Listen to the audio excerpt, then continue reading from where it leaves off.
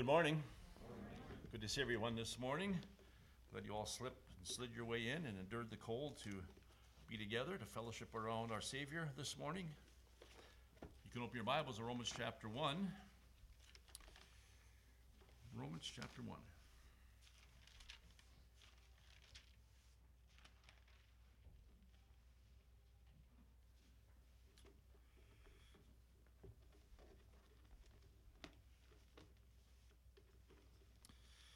And we're just going to read the first 15 verses here together this morning.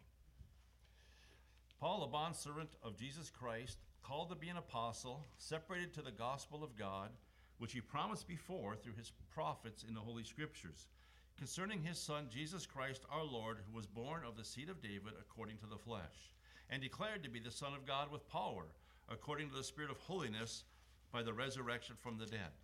Through him we have received grace and apostleship for obedience to the faith among all nations for his name, among whom you also are the called of Jesus Christ. To all who are in Rome, beloved of God, called to be saints, grace to you and peace from God our Father and the Lord Jesus Christ. First, I thank my God through Jesus Christ for you all, that your faith is spoken of throughout the whole world. For God is my witness, whom I serve with my spirit in the gospel of his Son, that without ceasing I make mention of you always in my prayers, making request, if by some means, now at last I may find a way in the will of God to come to you. For I long to see you, that I may impart to you some spiritual gift, so that you may be established. That is, that I may be encouraged together with you by the mutual faith, both of you and me. Now I do not want you to be unaware, brethren, that I often planned to come to you, but was hindered until now, that I might have some fruit among you also, just as among the other Gentiles. I am a debtor, both to the Greeks, to the barbarians, both to the wise and to the unwise. So as much as in me is, I am ready to preach the gospel to you who are in Rome also. Let's pray. Father, we're so thankful once again for our Savior, for the Lord Jesus Christ, Father. And even as we approach the book of Romans, it's a book that teaches us about our Savior and about the salvation he's provided for us, the Christian life he's provided for us, and all the blessings that we have in Christ. And Father, we rejoice in him today. And Father, today in our communion table, we remember him and his great love for us and his willingness to go to the cross, to be our Savior, to take our sins upon himself so that we might be forgiven and assured of eternal life. And Father, we rejoice in him today. We worship him. And we pray today, as we study your word once again, that you would open our understanding. As we begin to study this book, Father, help us to understand what you're trying to say to us. May we understand your word, that our faith might be founded not upon the wisdom of men, but in the power of God. And so we trust your Spirit to be our teacher, the Spirit who reveals to us the deep things of God, who promises to illumine us and to guide us into truth. Father, we would depend upon him today. And Father, we pray that for those who aren't with us today, that you'd watch over them wherever they're at. Some are experiencing sicknesses and other issues. Father, we pray that you would draw them to your side. You would watch over them. And for us who are here, Father, pray that we would be of one mind and one heart together as we strive for the faith of the gospel, and that we together could grow into the fullness of Christ. And so we give thanks for each one who's here, for this opportunity to worship and sing and study your word together. May you be glorified through our service this morning. In Jesus' name, amen. Someone has said that if you were to choose one book of the Bible or of the New Testament, and if you could only have one book, that Romans might be that book. Because in Romans we find a thorough covering of the Christian faith. We find its discussion concerning salvation, and as well as sanctification, and lots of information in between.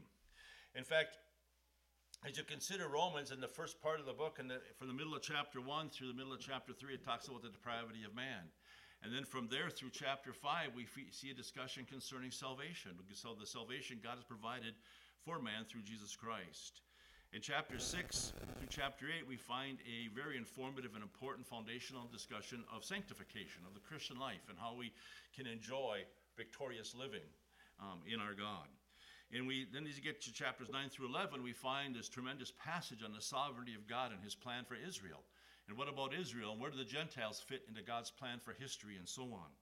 And then as you get into chapter 12, it starts with that great passage which beseeches us to present our bodies a living sacrifice, and introduces the last 4 chapters or 5 chapters of the book that discuss our service as Christians. And so it's a tremendous treatise when it comes to the salvation God has provided for us, and it gives us many, many foundational truths as we study this book.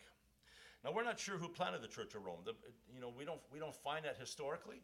It's what you'll find. You don't find anybody, any apostle specifically before Paul wrote this letter, having been in Rome, planted the church in Rome. And yet, if you turn to Romans 16, the end of the book, where Paul makes some comments as well in regard to his coming, there are many who believe, and seems to be likely, that the church just grew out of converts who had come across the Apostle Paul and maybe other apostles' ministry in their missionary travels across that part of the world. It's interesting that Paul mentions to us that he builds on no other man's foundation. That was his desire in his Christian experience. And yet here we find this tremendous concern and treatise that he sends to the Roman believers.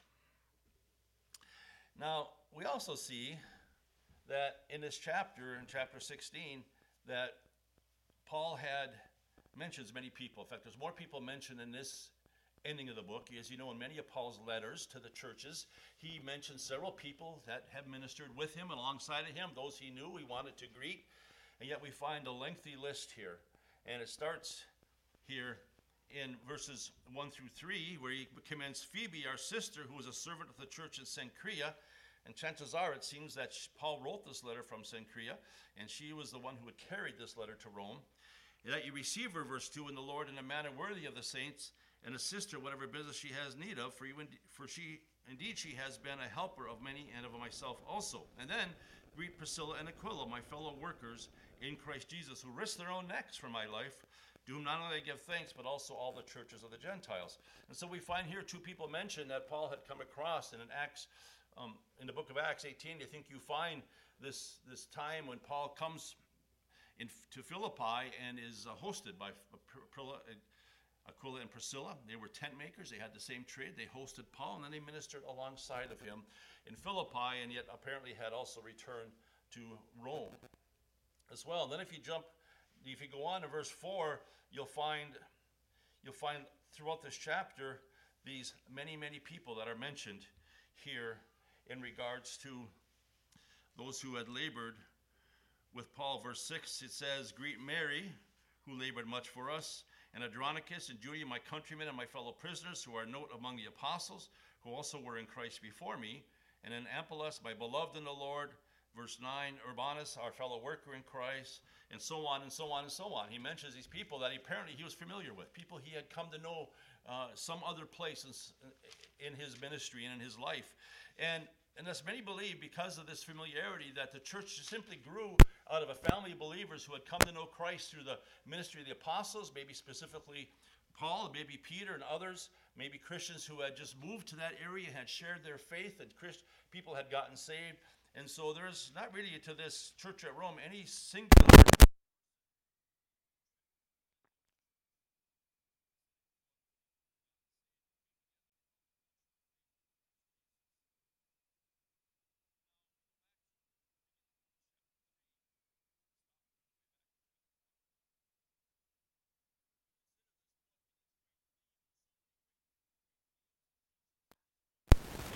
underlying themes in the righteousness of God. Maybe these verses in chapter 3 are just pivotal.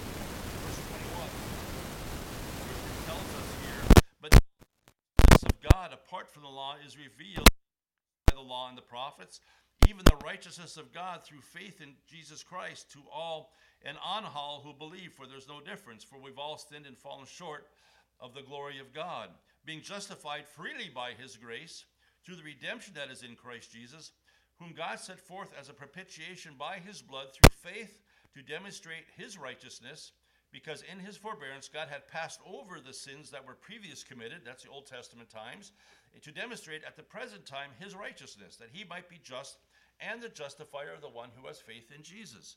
And so he puts an emphasis here in this passage on God's righteousness that would be provided for mankind to equip him for heaven. God's righteousness, as we see later in the book, that is produced in us by the power of the Holy Spirit as we walk by faith and so on. And so that on this theme of God's righteousness provided for us through the work of Christ as a gift from God.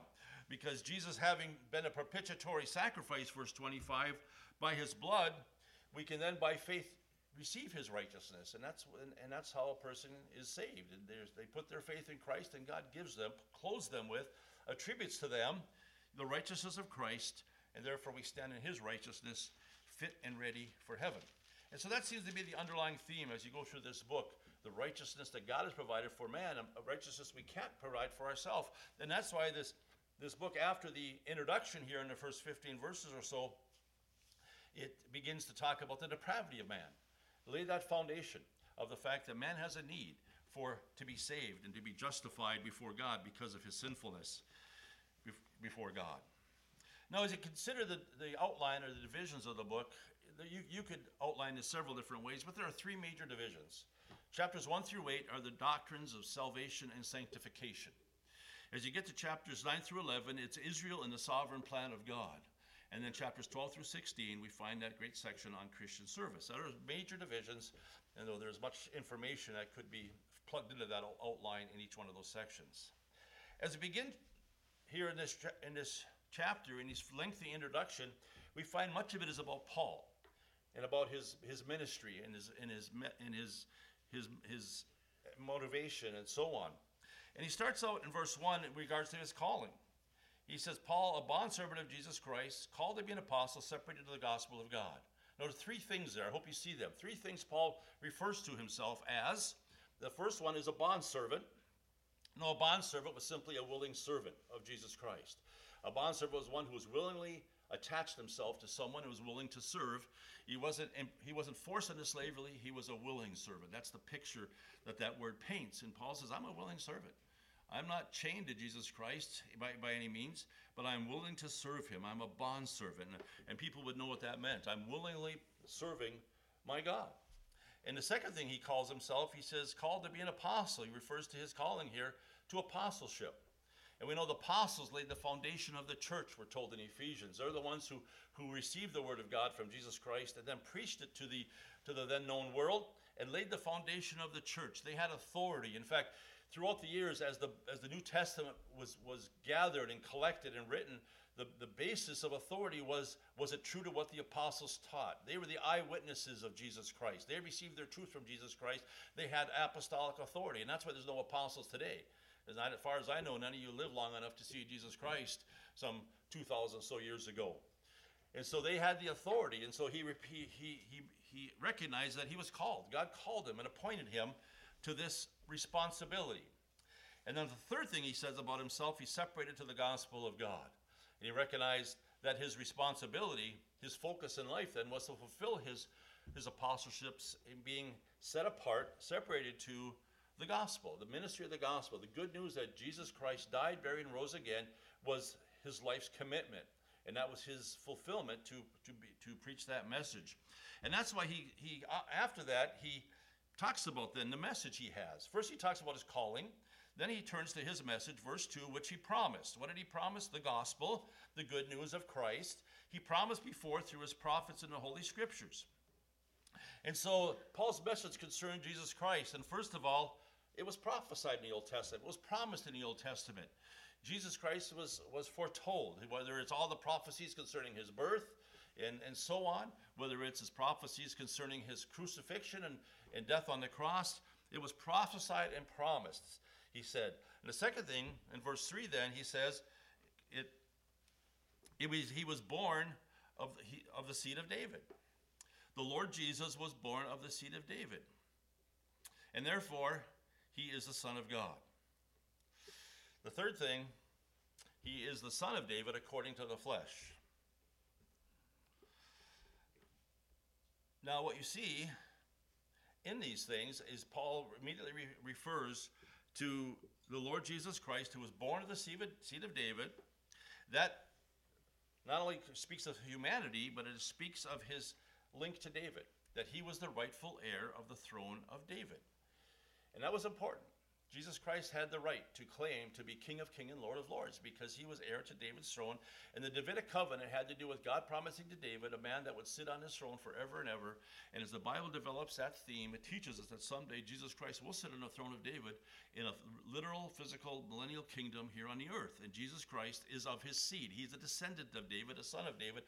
He is the rightful heir. So not only speaks to his humanity, but also to he's rightful heir of the throne. And then we also see a reference to his deity. He's declared to be the Son of God with power according to the Spirit of holiness by the resurrection from the dead. And so his deity is displayed in the power of the resurrection, that's raised by the Spirit of God. And so here we find a reference to the fact that he is deity. He is both man and God, raised from the dead to eternal life. Paul really hits the ground running in this. There's a lot. We could spend a lot of time in these few verses. He hits the ground running when he begins to lay the foundation for his ministry and his message. That's what he's doing here. Paul's not coming of his own authority. He's coming on the authority of God. So this speaks to the authenticity, to the authority of his message and ministry. The scriptures was the Old Testament authority. The Davidic covenant concerning a king gave authenticity to the message of Jesus Christ, and the divine power was demonstrated in his resurrection, demonstrates the approval of God upon the person and work and ministry of Jesus Christ. And so Paul approaches them, first of all. Remember, he hadn't been there. He hadn't visited Rome yet. He knew of the believers. He knew many of the believers there, but he was coming to them not in his own authority, not because he was going to come and flex his apostolic muscles and prove he should be number one. He was coming on divine authority, on the authority of the scriptures fulfilled in Christ, and also on the calling that came from God and God alone. God had sent him. His calling was of the Lord, and his message was a biblical one. And that's important, I think, and as we consider the Apostle Paul here, what we really see for us is an example, isn't it?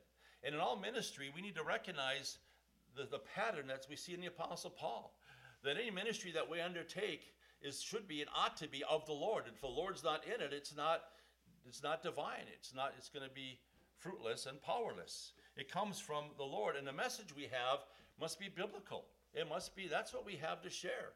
And it's not that we share our wisdom and our insight as people. We share, thus saith the Lord. And that's what Paul desired. As he told the Corinthians, he prayed that their faith would stand not in the wisdom of men, but in the power of God. And so Paul here was authenticating his message and his ministry, leaving us a tremendous example even in that. And then he begins to talk a little bit more about his ministry here in verse 5. When he says, through him we have received grace and apostleship. First of all, his ministry was through him. His ability was through him. His authority was through him. It was through Jesus Christ. That's where it came. Through him we have received grace and apostleship. His enabling was the grace of God. We receive grace, and that's his enabling power. And God in his grace has provided all that we need for life and godliness, and he's provided all that we need for ministry. As we are called to minister to one another, as we're called to fulfill the Great Commission, make disciples, be a witness, it is only by God's grace that can be accomplished. It's only as we're dependent upon what he's provided for us. He's provided for us his Spirit. He's provided for us his word. He gives us direction through his promises, and he promises to go with us in our ministry. His responsibility was apostleship. He says, through him we have received grace and apostleship. He says that's his responsibility. And Paul here is recognizing that, yes, God had sent him, had called him. Yes, God had given him a divine message to share.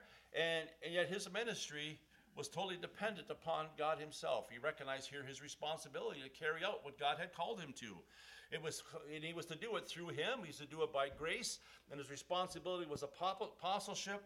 And the purpose of that apostleship, it says here in verse 5, was for obedience to the faith among all nations for his name.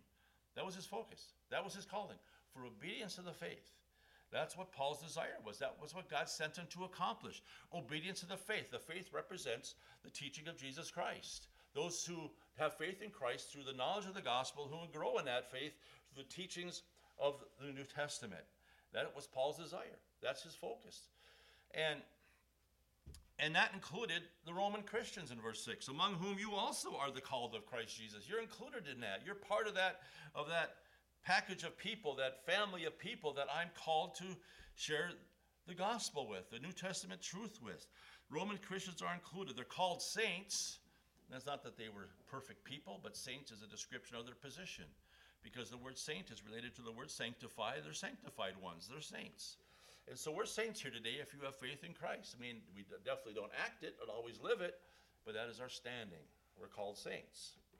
Which in essence then gave Paul the authority to shepherd and teach them. And so Paul here took seriously his calling and his ministry. And it was a tremendous way to view life. He had a focus. He had a purpose. He recognized time was short. And he was going to take advantage of his time on earth to bring people to the feet of Jesus, to tell them about the gospel, the good news of God's love for them and dying for them on the cross. And if you want to flip back to the book of Acts, you're back here just a page or so, we're really close by. Paul reviews, in chapter 26, he reviews his calling here in verse 12. And he says, while thus occupied, as I journeyed to Damascus with authority and commission from the chief priest, this is before he was saved, at midday, O king, along the road, I saw a light from heaven, brighter than the sun, shining around me and those who journeyed with me. And when we had all fallen to the ground, I heard a voice speaking to me and saying in the Hebrew language, Saul, Saul, why are you persecuting me? Is it hard for you to kick against the goads? That is they might say the pricks of conviction that God had brought his way. He's resisting the love of Christ. So I said, who are you, Lord? And he said, I am Jesus whom you are persecuting. But rise and stand on your feet, for I have appeared to you for this purpose, to make you a minister and a witness both of the things which you have seen and of the things which I will yet reveal to you. I deliver you from the Jewish people as well as from the Gentiles to whom I now send you. He's going to protect him and watch over him. But verse 18, to open their eyes in order to turn them from darkness to light, from the power of Satan to God, that they might receive forgiveness of sins and an inheritance among those who are sanctified by faith in me. And so God sent Paul to the Gentiles to open their eyes. That was his purpose. You know, and an example of Paul, what we see here as we go back to Romans 1, is we see what should be the way all of us view life. Because we all have a calling, we all have a purpose, we all have a will of God to fulfill, we all have gifts to express. We are to do them faithfully, but we need to see that as in the priority that Paul saw it. It's something we need to be committed to. What we really see here is a commitment to the calling of God, and we need to see people around us in that light, don't we? As those who need to know the Lord Jesus Christ and to walk with him. As Paul goes on then here in verse 8, he begins to talk about his desire to visit them. And first of all, he says in verse 8, first thing he wants to mention is I thank God, my God, through Jesus Christ for you all, that your faith is spoken of throughout the whole world. For God is my witness when I serve with my spirit in the gospel of his Son, that without ceasing I make mention of you always in my prayers, making request, if by some means now at last I may find a way in the will of God to come to you. And so first thing he does, he commends them. He's thankful for them. And this is genuine stuff. This isn't fluff. This isn't Hallmark cards that Paul found at the local five and dime and thought this would be a nice way to approach the Romans. This is genuine. This is out of his heart. He actually likes somebody. And you don't always find Christians. We find maybe a spirit of tolerance sometimes amongst Christians, but he has a genuine love for them. He was thankful for them and for the work that Christ accomplished in them. And what he appreciates about them is their out in the open Christianity. They were real. They weren't underground Secret Service Christians. Their faith was known throughout the whole world. They had a reputation that had spread. And you didn't need the internet to spread news. It managed to spread quite quickly, no doubt, through word of mouth in those days. But they had a reputation, this Roman church did, concerning their faith. So what is it about their faith do you think that was known? Was it a simple general reference to their Christianity as a whole? Or was it the possibility of faithfulness to stand in spite of the persecution of the Roman rulers? Roman rulers persecuted Christians. They hated Christianity. And for this church to exist right in you might say in Satan's hotbed of atheism was an amazing thing. And so yet they stood faithful. They were living life in the open when there was all kinds of reasons to go underground. And yet their faith was known through the whole world. They maybe trusted God in their trials, in their oppression, and they were sharing the message of Christ despite the risk of persecution. Whatever the specifics, they were known. And what a great description. What a great thing to be spoken of a church body and a church family. You know, and the reality of it is that when the person of Christ is real to us as individuals, then corporately he'll be on display through his people. That's what it comes down to. They simply were living who they were. They were Christ's ones in whom Christ dwelt, and they were sharing his love, expressing his love, showing his goodness, and Christ was on display. And that's why believers today can join with the Romans and say this. Hebrews says this, let your conduct be without conversation, be content with such things as you have, for he himself, the Lord Jesus has said, I will never leave you nor forsake you, so that we might boldly say, the Lord is my helper. I will not fear what man can do to me. And it's promises like that would cause us to stand up and be willing to be a wide open, real Christian, to be what we are before others. It's not that we go looking for trouble, but that we just live the reality of Christ in us. And we know that's not the only time Paul commended a church. He did the same thing with the Thessalonians believers in chapter 1. He commended them as well, that their faith was spoken of throughout the whole world as well. They were well known for their faith, how they turned to God from idols to serve the living God and to wait for his Son from heaven. And so here Paul is thankful for the reality of their Christianity. It was real to them. It had taken root in their lives. It was being put on display.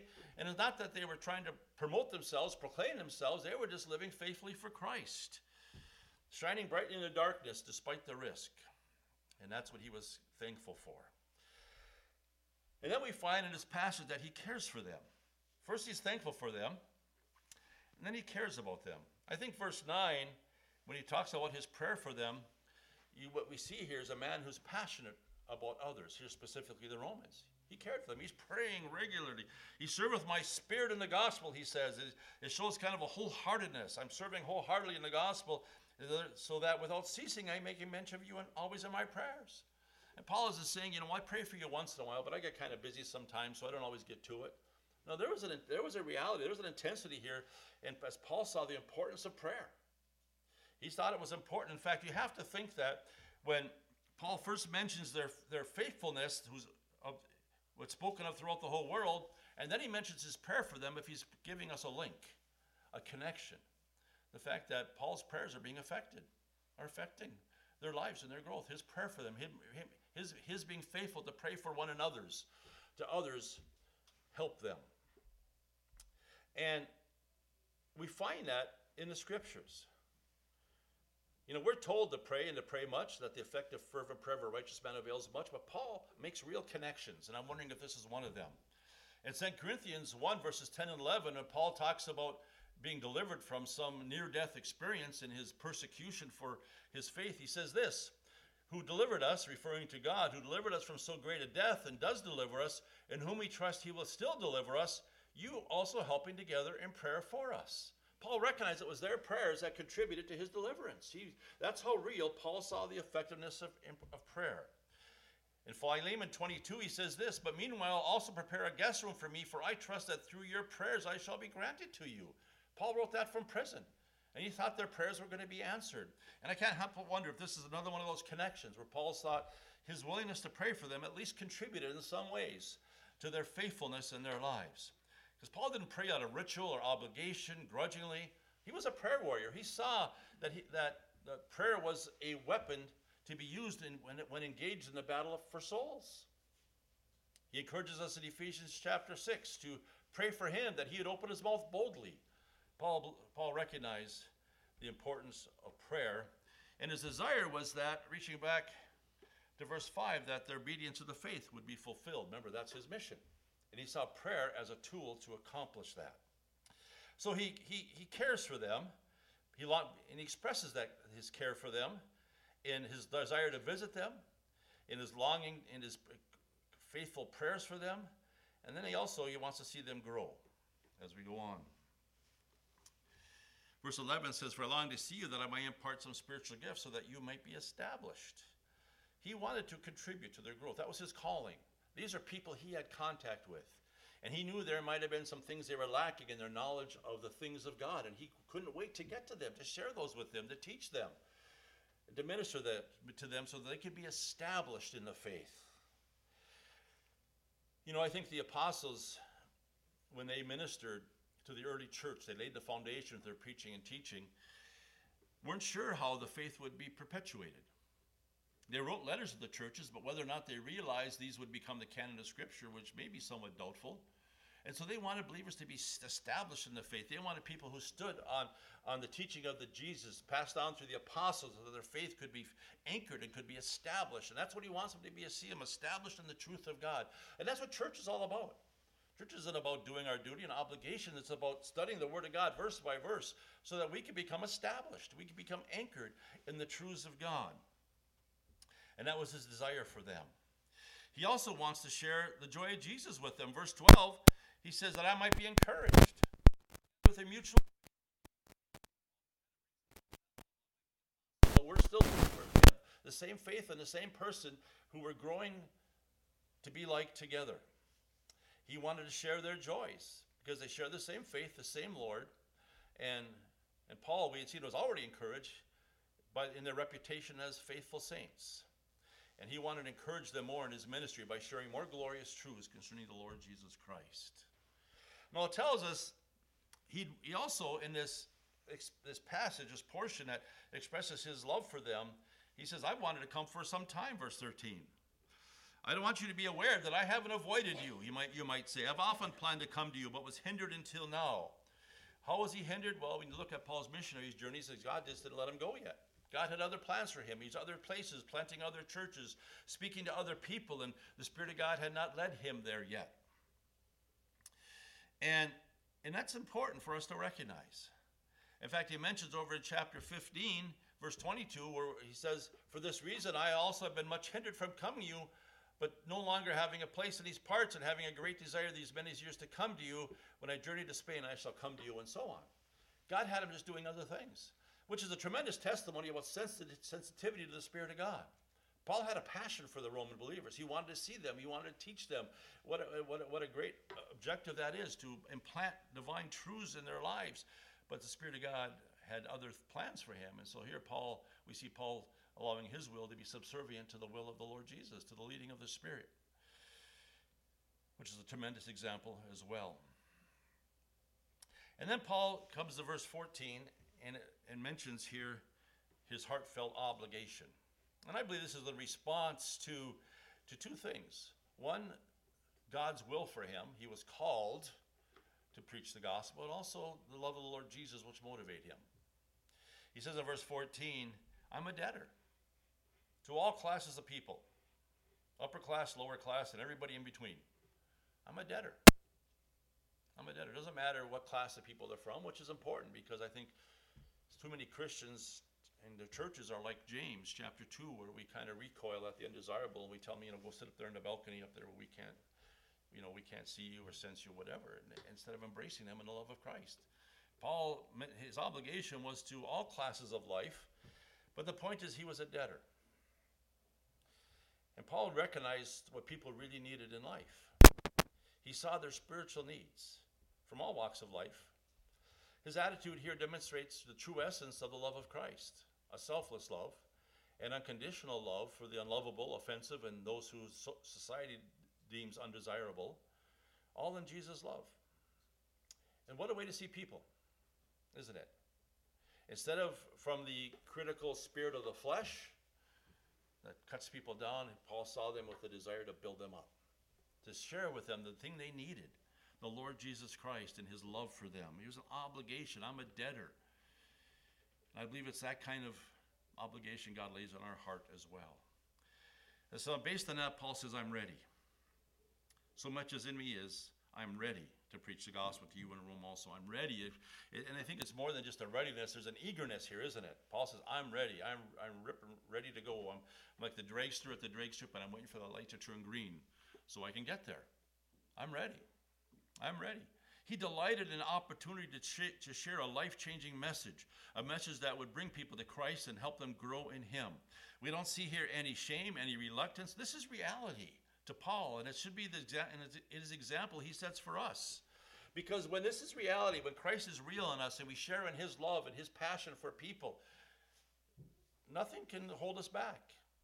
Nothing, and that's an effort that's not easily abandoned when it's the love of Christ that constrains us. and sharing his love, and we have a genuine concern for people, and everything else in life takes a back seat. That's what you don't see in the Apostle Paul says, well, when I get back from my vacation, when I'm through building my garage, or my camel stable, whatever the case is, then maybe I'll come see you. No, he says, I can't wait to get there. Everything else took a back seat. And so many times we tend to serve Christ when it's convenient, and then it never happens, does it? So Paul was ready. And the Bible tells us to be ready, doesn't it? In 1 Peter 3:15, it says, but sanctify the Lord God in your hearts, and always be ready to give a defense to everyone who asks you a reason for the hope that is in you with meekness and fear. Well, now notice it starts with sanctifying the Lord God in your hearts. A right relationship with God. Be submitted to him, yielded to him. Be obedient to him. It starts with a right relationship with the Lord Jesus Christ that brings a readiness, because it's born out of a concern for people.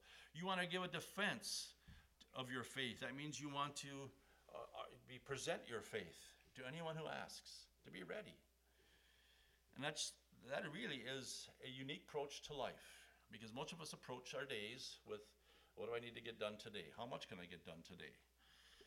Can I check something off my bucket list today?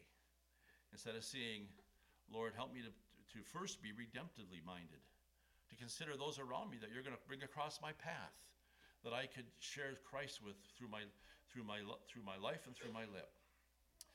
2 Corinthians 10:6, in a passage that speaks of spiritual warfare, says as well, and being ready to punish all disobedience when your obedience is fulfilled. To punish all disobedience means to expose it. Being ready for the people God brings across our paths, because they need the Lord Jesus Christ. And that's a love that motivates us, a love for Christ, and a love flowing out of the love of Christ for others. An eagerness to share. Not a reluctance, not an obligation, not a ministry I'm dutifully obligated to. It's a love for those around us. It's really an overflow of life, isn't it? Of the life of the Lord Jesus in us. And so we see here in the Apostle Paul this tremendous description of himself. It's a lengthy portion about himself and his ministry and his love for the saints at Rome. And we find an example. We find here Paul's calling, and God has given all of us a calling. We find his ministry, and we have a ministry. It's the Great Commission. It's a ministry of edification. It's a ministry of serving others. And we have that message to proclaim, where we have the message of reconciliation, 2 Corinthians 5 tells us. We see his love for others, which God seeks to develop in us, and we see a readiness, an eagerness to serve. And all these are the outflow of the life of the Lord Jesus in Paul, and Jesus in us. See, being used by God to be a witness is simply demonstrating to the world the person of Jesus Christ. See, God doesn't call us to convert people. God calls us to share Christ with people. Through our lives, we share his love, his kindness, his goodness, the beauty of his person. And through our witness, we share the message that saves. And that is what God calls us to do. And he's the one that waters the seed and that convinces people of their need to trust Christ as Savior. And so that's what we see in the Apostle Paul. It's a tremendously long introduction to the book, but it lays for us not only some important foundational truths, but a tremendous example of what it means to be a servant of Christ. Example that God intended for us to consider in our lives. And so as we turn to the Lord's table this morning, I was thinking about this. We celebrate the Lord's table. We celebrate his love sacrifice on the cross, along with his resurrection. But when the Lord Jesus instituted the Lord's table, he was alive. And it was a fellowship, a celebration, even though he was anticipating the cross. And he told his disciples, he says, I'm not going to be able to do this again until someday I sit down with you in the kingdom to come. And when it made it sound like the first chance we get, we're going to sit down and have a meal and celebrate together. And so we really celebrate life, don't we? Because that's what the cross accomplished. He rose from the dead. He's a victorious Savior. He gives eternal life and abundant life to us, and he shares his life with us. And it's that life the world just needs to see, and that's what we see in the Apostle Paul. It's expressed through Paul's determination in ministry and commitment to ministry, and his passion for people was all the life and love of Christ that he had come to know and that was being expressed through him. And that's what we celebrate. So as we celebrate the Lord's table today, May we consider not only his wonderful death for us, and that's our primary focus, the great love it took to take our sins on the cross, but what he was seeking to accomplish through that. To bring to you and I not only the gift of the forgiveness of sins and the assurance of eternal life, but to bring to you and I as well, a life to live, a life he intended us to live, a life that was lost at the fall, but now is made anew in Christ as we are born from above and as we turn to Christ. So let's celebrate today his amazing love and grace, and then as we go our ways to live that life, as we share in his life, as we abide in him and enjoy him in our daily walk. Let's pray. Father, thank you for the example you put before us in the Apostle Paul. Father, one who met the Lord Jesus Christ, who was taught of the Lord Jesus Christ, and shares that truth with us in your word. Thank you, first of all, that he's committed to the gospel and has shared through his writings the good news. And even as we'll see in this book, the good news of the righteousness of God that is available to any who put their faith in the Lord Jesus Christ. And Father, we're thankful for that. And as we consider the Lord's table today, may we rejoice not only in what he's done and accomplished, but what he's provided for us and the life he shares with us. And so, Father, make these things real to us. May we desire to have that same reputation, that our faith, our standing for Christ, our love for the truth and service towards others might be known through the whole world. And only you can develop that as you grow us in Christ. And so, Father, today may we rejoice in him together, and may you draw us to yourself as we remember our Savior. In Jesus' name, amen. As we turn then to the Lord's table, I'll be reading from 1 Corinthians 11. Where we're told, where the Lord Jesus instituted this, he says he just wants to be sure you guys are going to remember me.